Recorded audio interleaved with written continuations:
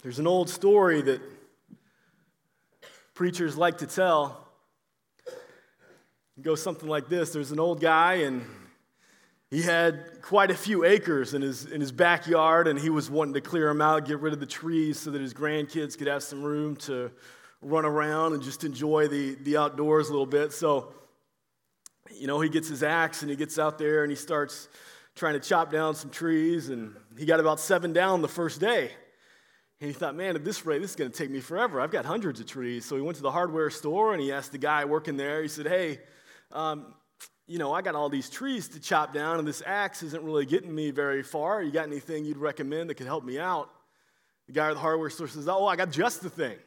It's a chainsaw. This will take those trees down in no time. You might, if you work hard, get 100 down in a day.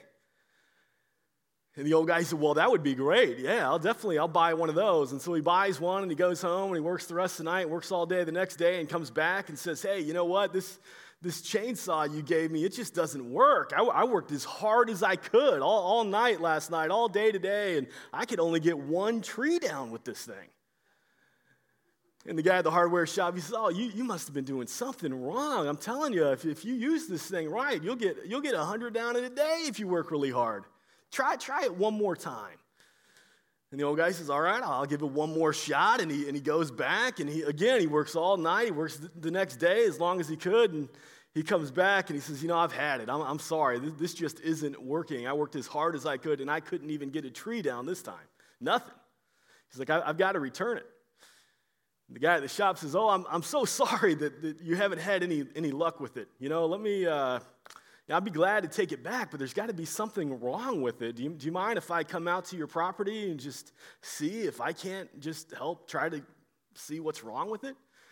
And the guy says, oh, that'll be great. Come over anytime. And so when the guy got off work, he goes to the property, and he brings the chainsaw out, and he steps back, and he pulls the cord, and the guy jumps back and says, what in the world is that noise? We kicked off, we kicked off our new series, Blueprints of a Healthy Church, last week. And the instruction was given to the apostles that the Holy Spirit was coming. And that, hey, you need just to wait until the Holy Spirit comes, because he will empower you to do this mission, this great, glorious mission that you've been called to. But you've got to wait for the Holy Spirit to come and to be given to you. And the same Holy Spirit who empowered the apostles in that day is the same Holy Spirit who empowers us today. But sometimes I fear we can be like that man in the story. We can forget who resides within us and the power that he has given us. So this morning, we'll get a sense of just how powerful the third person of the Trinity, the Holy Spirit, is. Go ahead, turn with me, if you would, to Acts chapter 2. Acts chapter 2, we'll start in verses 1 through 13. And we're entering a story where you need to know just the background a little bit. At this time in Jerusalem, you've got more than 3 million people who were jammed into the streets and the alleyways of Jerusalem. The law required that Jewish men from all over the surrounding area who lived within 20 miles of Jerusalem to show up. And so at this time, during the time of Pentecost, during this celebration, businesses were stopped. The stores were closed because this was a national holiday. And so many Jews, they would travel from all over, from surrounding nations, to come and to be here. They would arrive in Jerusalem at Passover. And oftentimes they would just wait the whole 50 days, and this was their vacation. This was their time of celebration.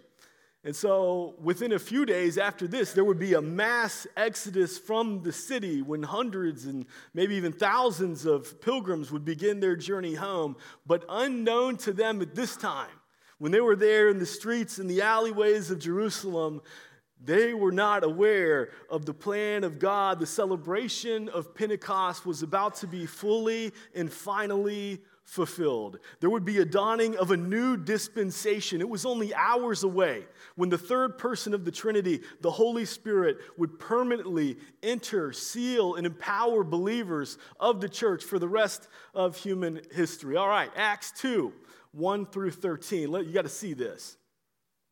When the day of Pentecost arrived, they were all together in one place. And suddenly there came from heaven a sound like a mighty rushing wind, and it filled the entire house where they were sitting. And divided tongues of fire appeared to them and rested on each one of them. And they were all filled with the Holy Spirit and began to speak in other tongues as the Spirit gave them utterance. Now there were dwelling in Jerusalem Jews, devout men from every nation under heaven. And at this sound, the multitude came together, and they were bewildered because each one was hearing them speak in his own language. And they were amazed and astonished, saying, "Are not all these who are speaking Galileans? And how is it that we hear each of us in his own native language? Parthians and Medes and Elamites and residents of Mesopotamia, Judea, Cappadocia, Pontus and Asia, Phrygia and Pamphylia, Egypt and the parts of Libya belonging to Cyrene, visitors from Rome, both Jews and proselytes, Cretans and Arabians. We hear them telling in our own tongues the mighty works of God." And all were amazed and perplexed, saying to one another, "What does this mean?" But others were mocking and said, "They are filled with new wine." As the day of Pentecost arrives, the believers are together. It's only been a few days, maybe a week, since Jesus ascended into heaven. And I imagine they're still praying. They're being faithful. They're doing just what Jesus told them to do. They're waiting because they know that something amazing is going to happen, that God is going to give the Holy Spirit just as he promised. And they're waiting for what God is going to do and how he's going to empower them to live out this grand mission that he's called them to. But notice here, they're doing this together. As God drew up the blueprints of a healthy church, one primary factor of a healthy church, one primary mark of a healthy church is relational intentionality. Relational intentionality. You know, one of the modern ideas that has unfortunately crept into the many churches today is this idea of individualistic faith. God has not saved us to live the Christian life alone. Christianity at its very core is an interdependent faith because we've each been gifted uniquely with gifts of the Holy Spirit to edify, to encourage, to benefit one another in the body of Christ. We've been saved into a body of believers, into a family of believers.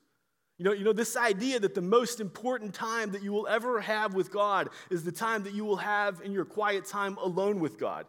This fantasy that the most important, the sweetest moments that you will ever have with God are the times that you have alone with God. These are ideas and fantasies that must be put to death in the church because we have not been saved to an individualistic faith, but to a collective faith where I must benefit from your spiritual gift and you must benefit from my spiritual gift. And this is what a healthy church looks like.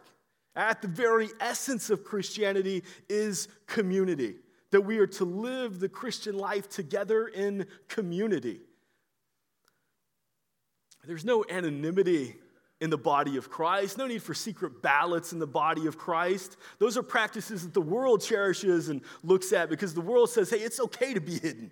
It's okay if nobody knows. It's okay if I can just hide out alone. No, in the body of Christ, we come together because we want to know each other and we want to be known by one another. The church intentionally gathers to worship our great God through the reading of Scripture, through communion, through prayer, through serving together. The body of Christ exists to mutually encourage one another, constantly looking around for things to be thankful for in one another. Things that we can encourage one another with. Things that we can just say, you know, I love you and I've been so encouraged by the way you've been serving. And you just need to know that when you stepped up and did that, it really impacted me.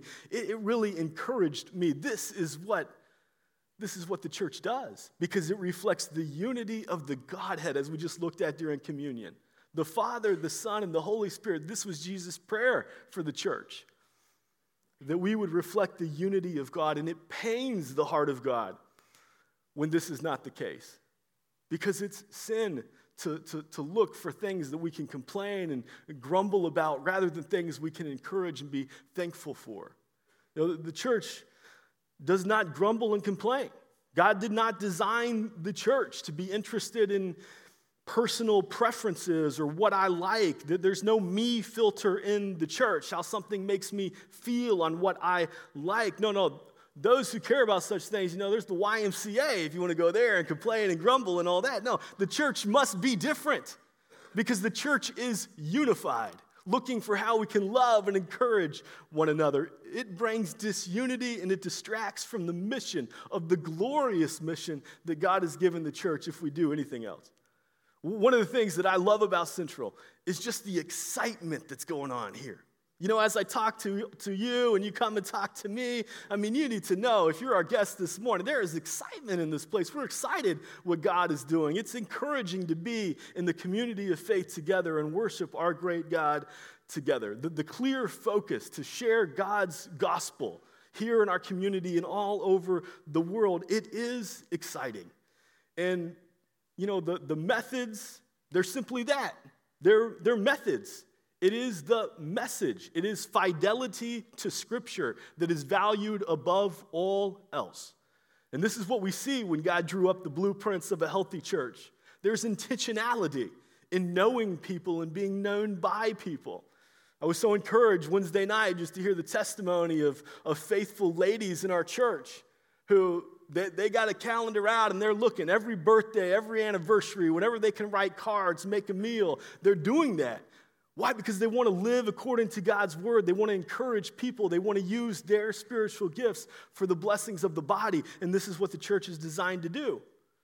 The church is intentionally relational because God has designed us that way. And so the church, you see it, they're together. They're waiting together. They're praying together. They are expecting God to do something amazing together. And then Pentecost happens. And in order just to re-enter that drama, I've got to kind of walk through some of the Jewish feasts with you because Pentecost was a Jewish celebration. So just to kind of walk it through and to back it up a little bit, first, Passover. We'll think of Passover first because during Passover, the Jews celebrated their deliverance out of Egypt.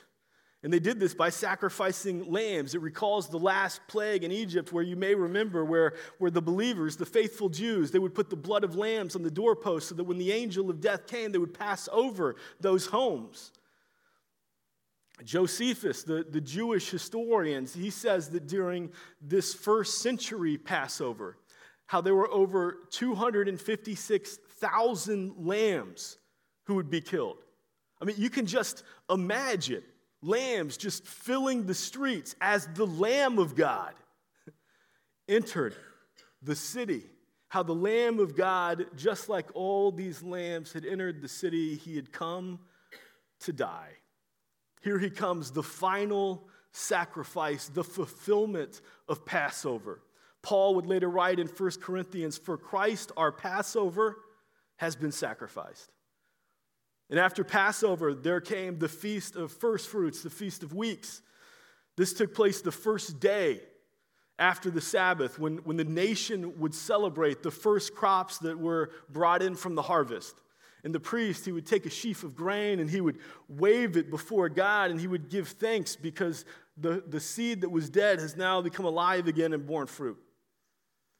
And they would give the first fruits, the first produce of their harvest as a sacrifice and offering to God in celebration of life and as an act of trusting that God will continue to sustain life, that there will be more harvest to come.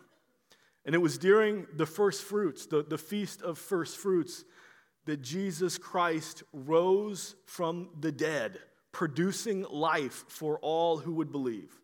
Paul again wrote in 1 Corinthians that Christ has been raised from the dead and is the first fruits of those who are asleep. And 50 days later came Pentecost. Pentecost literally means 50th. And the focus on Pentecost was to celebrate the giving of the Mosaic Law, that the Mosaic Law had been given. In the Old Testament, there were rumblings of an earthquake as Moses went up on Mount Sinai, and there was fire and there was smoke as God supernaturally communicated the law through the tablets of stone. But now, as Pentecost is being fulfilled, There are loud rumblings again as of a mighty wind. There is fire, and God is supernaturally communicating the message of grace through the lips of his new church. At the first Pentecost on Mount Sinai, God gave his holy law to produce a national conscience, a national awareness of sin. But here in this final Pentecost, the last Pentecost, God gave his Holy Spirit to produce an international church committed to the gospel of grace. And this understanding is so critical in the church today because there are some Christian traditions who are looking for the Holy Spirit to empower the church today to speak in tongues, that the last Pentecost would be fulfilled again in the church. The movement, it began in the late 1800s, the early 1900s, known as Pentecostalism. And the thinking is that, hey, the church today should look just like the church in the first century. So this is where it started. And so Pentecostals, they looked at the gifts and how the gift of the Holy Spirit was given in Acts chapter 2. And the other time that you really see the gift of tongues and it really working out is 1 Corinthians 14. And in both of those places, the gift of tongues is given for evangelistic reasons, so that the gospel can be clearly presented to those who speak other languages, so that God's supernatural ability to communicate his gospel could be on full display and the gospel could go forth. And so the Pentecostals in the early 1900s, they began to start mission trips. And they sent groups of people to China. And they said, hey, you don't need to worry about learning Chinese because when you get there, God is just going to give you the gift of Chinese. And they go to China, but Chinese didn't show up with them. They come back and they're confused and they're a little bit disillusioned and they're saying, hey, we couldn't speak Chinese. No one could understand our English. What's going on here? And so the Pentecostals looked at it and they said, well, instead of tongues that people can understand, it must be the tongues of angels. And so they changed the purpose of the gift of tongues now to no longer be evangelistic, but to be a prayer language. See, with the birth of the Pentecostal church, what you need to understand is that they misunderstand God's purpose of tongues and what the Bible teaches about prayer. They've confused the two. And so to pray for Pentecost to happen again is kind of like praying for Passover to happen again. No, God has died. And it's kind of like praying for the Feast of First Fruits to happen again. No, God has been raised. Jesus, the Son of God, has been raised from the dead. We don't need another Passover. We don't need another First Fruits. We don't need another Pentecost. It has been fully and finally fulfilled through our Lord and Savior, Jesus Christ. And so the question is not like how much of the Holy Spirit do you have? Because when God gives the Holy Spirit, he gives it fully. There is no halfway baptism of the Holy Spirit. He has fully sealed you. He has fully empowered you. He has fully equipped you. This is how our God gifts his church. The question is not, we don't have to invite the Holy Spirit in. He is here. He's already here. If you know Jesus Christ, his Spirit resides within you. You don't have to welcome him. He's here. He's present. The question is not how much of the Holy Spirit do you have. The question is how much does the Holy Spirit have you? Are you living a life empowered by the Holy Spirit? Empowered to go out and have gospel conversations with those in your community, those outside of your box, those who are the difficult people who you thought you'd never talk to? Are you empowered to want to go and to have conversations with people in impossible places? Are you empowered to focus on the truth of Scripture?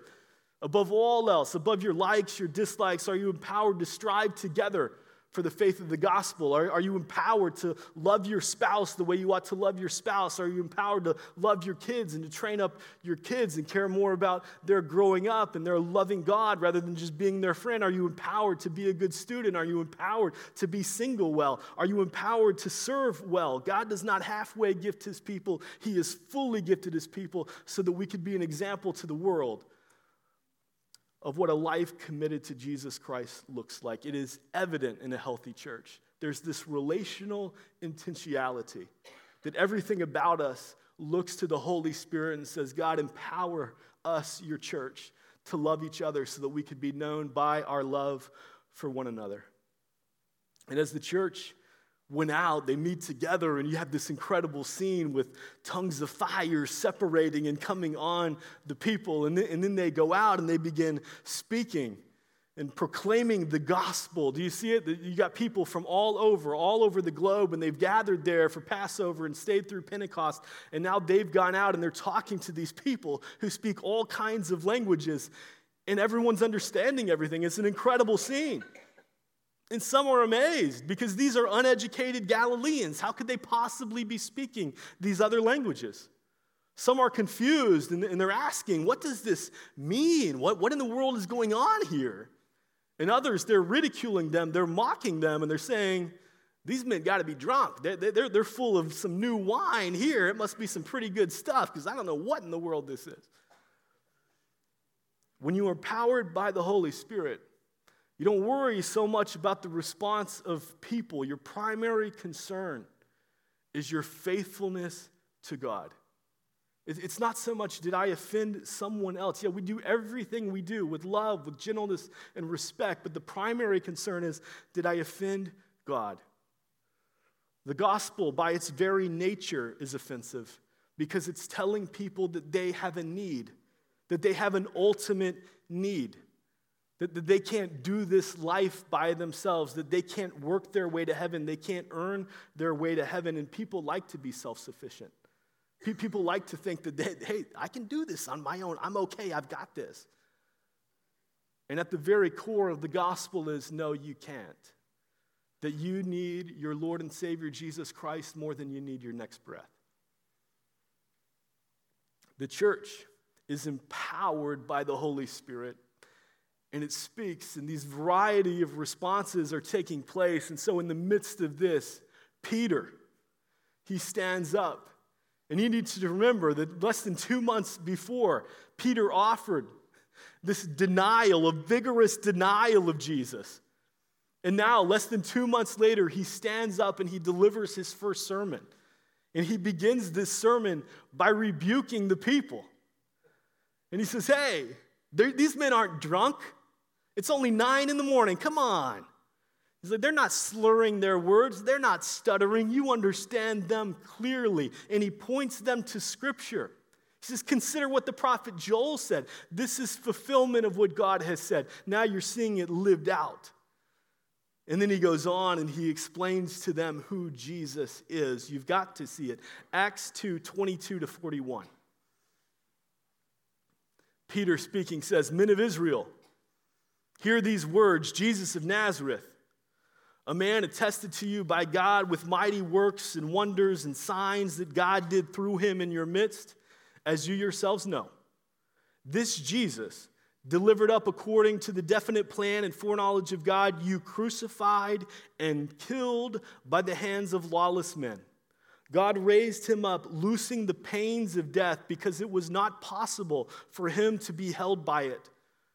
For David says concerning him, I saw the Lord always before me, for he is at my right hand that I may not be shaken.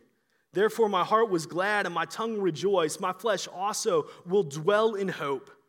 For you will not abandon my soul to Hades or let your Holy One see corruption.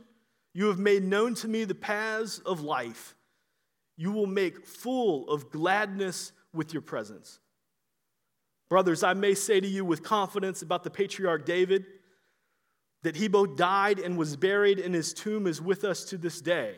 Being therefore a prophet, and knowing that God had sworn with an oath to him that he would set one of his descendants on his throne, he foresaw and spoke about the resurrection of the Christ, that he was not abandoned to Hades, nor did his flesh see corruption. This Jesus God raised up, and of that we are all witnesses. Being therefore exalted at the right hand of God, and having received from the Father the promise of the Holy Spirit, he has poured out this that you yourselves are seeing and hearing. For David did not ascend into the heavens, but he himself said, the Lord said to my Lord, sit at my right hand until I make your enemies your footstool. Let all the house of Israel therefore know for certain that God has made him both Lord and Christ, this Jesus whom you crucified. Now when they heard this, they were cut to the heart, and they said to Peter and to the rest of the apostles, "Brothers, what shall we do?" And Peter said to them, "Repent and be baptized, every one of you, in the name of Jesus Christ, for the forgiveness of your sins, and you will receive the gift of the Holy Spirit. For the promise is for you and for your children and for all who are far off, everyone whom the Lord our God calls to himself." And with many other words he bore witness and continued to exhort them, saying, "Save yourselves from this crooked generation." So those who received his word were baptized, and there were added to that day about 3,000 souls. Incredible. As God drew up the blueprints of a healthy church, a church that would have this transformational effect on culture and the world, another mark here that we see is vibrant leadership. Vibrant leadership. You see it here. When the Holy Spirit empowers Peter to stand up in a crowd with everybody kind of wondering and confused about what's going on, Peter stands up. And he addresses them bluntly, directly. And he says, "Hey, these guys aren't drunk." And then he goes on. And he says, "You crucified this Jesus. You killed this Jesus." He's not holding any punches. He's not trying to tickle their ears. He's not trying to be liked by anybody. He's trying to be faithful to the Scriptures, and he draws them to the Scriptures. He draws them first to the prophet Joel and then to David. See, this is what vibrant leadership does.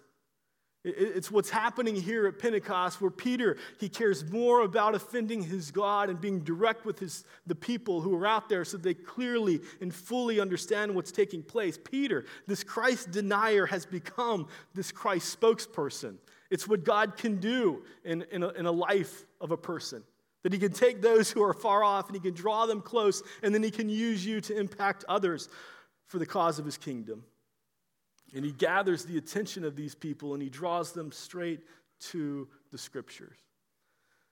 You know, the staff here at Central is a staff you can be excited about.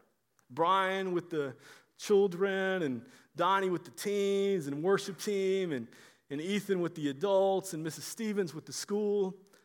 It's a staff, it's a leadership team that is committed to faithfully teaching the Scriptures, to faithfully proclaiming the gospel. I mean, I can tell you that just this week, as we had a little meeting about trunk or treat, a primary concern to our leadership team was, how are we going to effectively share the gospel at trunk or treat this year? I mean, what are we going to do to make sure that the gospel can be clearly understood and presented? But that's the focus of the team. How can we faithfully communicate the Scriptures to equip the saints for the work of ministry? And we're asking God every week, hey, God, lead us, guide us as we lead your people. What a privilege. You know, as a leadership team, we love you. We love the church. We love our city. We love our world. And we are desperately pleading with God to use us to impact us here, and then those hard places, those difficult places, and those impossible places. And this is what Peter's doing. I mean, he's so focused on the mission that he's been given to boldly proclaim the gospel, and then people interrupt him. He kind of gets to the end of his message, and people, they talk to him, but they're not just talking to him. Do you see? They're asking all the apostles, hey, what are we supposed to do with this message that Peter's given? How do we respond to a message like this? And they're asking Peter, and they're asking the apostles, they're asking those sitting around, how do we respond to this? And one great tradition and one loved tradition in the church is an altar call. And many, the biblical defense that sometimes you hear for an altar call is right here in Acts chapter 2. But this is no altar call at all, at least not in the way that you see altar calls practiced today. Peter concludes this sermon, and then they ask. He doesn't call them forward or anything like that. They ask. And they're not just asking Peter, they're asking the crowds. They're asking the faithful apostles there, hey, what are we supposed to do with this? The altar call was a method invented by the Methodists in the early 1800s. It was made famous by the evangelist Charles Finney.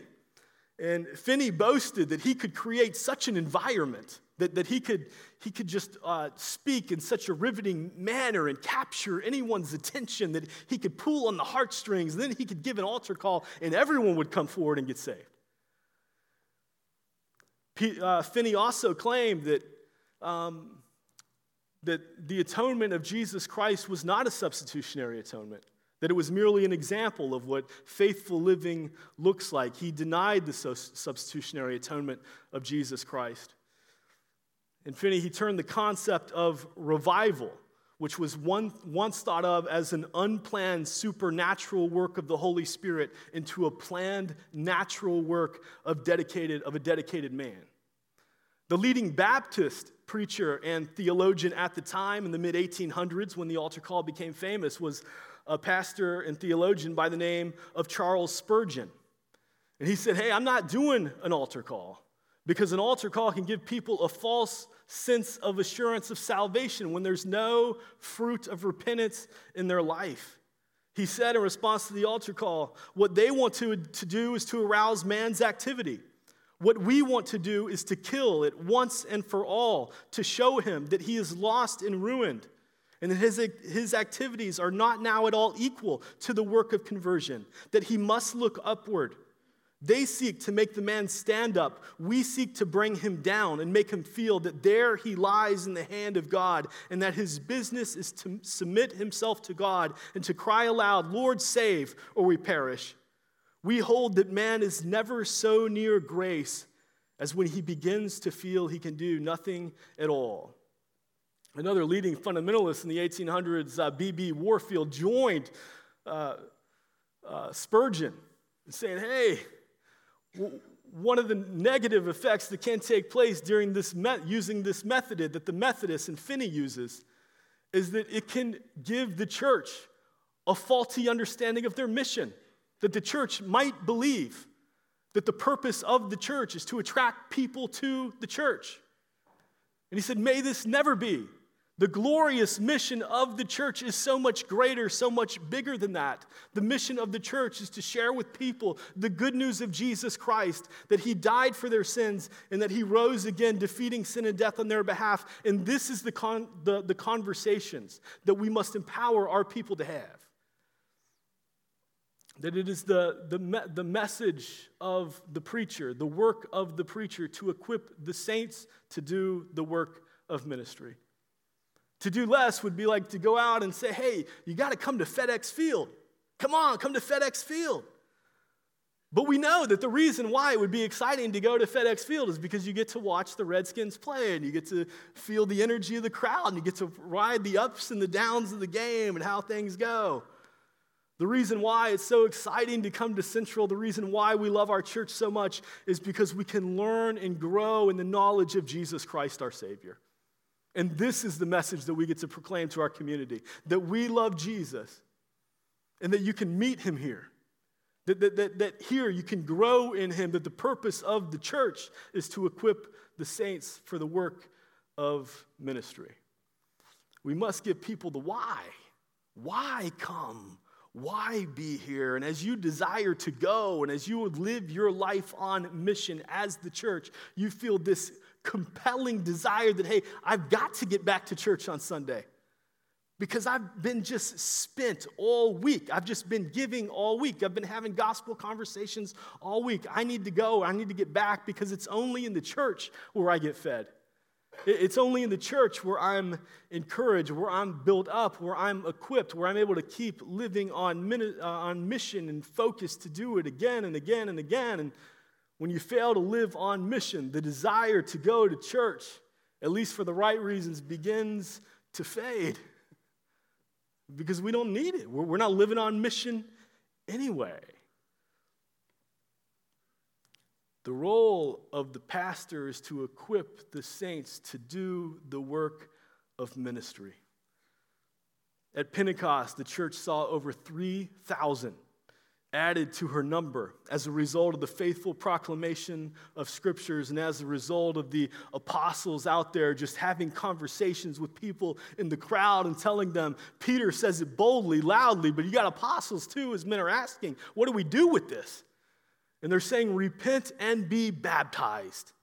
This is what you must do. And this Holy Spirit who empowered Peter to stand up and the Holy Spirit who empowered the apostles to have this conversation is the same Holy Spirit who empowers you and me today.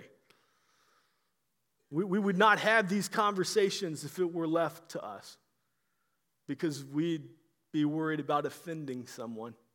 We'd be worried about stepping on toes. We'd be thinking, I don't think I want to go there. That's too hard for me. That's too difficult for me. I think I'd rather just kind of stay in the sidelines. I'd rather just live and let live. The Holy Spirit empowers us to do things that we never thought we'd do. If you were to tell Peter that he would be standing up in this crowd and that he would be telling them, you are the ones who crucified Jesus, I'm sure he would have denied it. He would have said, no, you have the wrong guy here. But this is what happens when you live a life empowered by the Holy Spirit. We look back at the church at Pentecost and we see the birth of this church as the Holy Spirit is given. I'm sure all of us would say, man, I'd love to be at a church like that. That's incredible. 3,000 in one day, and believers together praying, united, known by their love for one another. A church where there's just excitement and growth spiritually, numerically. That's awesome. That's amazing. There's another story that pastors tell, and it's theology might be a little shaky, but it goes something like this. That there's a guy, he dies, he goes to heaven, and Gabriel's walking him around, and as he's getting a tour, he sees just a whole pile of cardboard boxes, and as he sees the pile of cardboard boxes, he's kind of shuffling through them and looking in them a little bit, and he thinks to himself, that's all the stuff that I always wanted on earth, but I never got. I really wanted that stuff. I always wanted that, but I never got it. And so then he asks Gabriel, he says, Gabriel, what is all this stuff? What are all these boxes here? And Gabriel says, that's all the stuff that God wanted to give you, but you never asked for. What's that noise? Jesus says it's going to be better for you because I'm sending the helper. He's here now to empower us to live lives that we never dreamt we could live. But do we really want him to empower our lives? Heavenly Father, we thank you that you are a good, faithful God. God, we thank you that you empower us to do things we never dreamt or imagined we could do. That we could have conversations, difficult conversations, but conversations still had with love and with grace, with gentleness, with respect. God, forgive us for when we're more concerned about ourselves and not concerned about your mission. God, as we look at your church and we see these healthy marks of a healthy church and the idea of this clarity of mission, this clarity of this glorious mission that you've given us, the prayerful dependence that we ought to have, this relational intentionality that we would be known by our love for one another, by our unity in the faith. And God, for vibrant leadership, God, help us to be a church like that so that we can represent you well to our community and beyond. We ask this by the power of your Holy Spirit and through the grace of your Son, Jesus Christ, whom we love. Amen.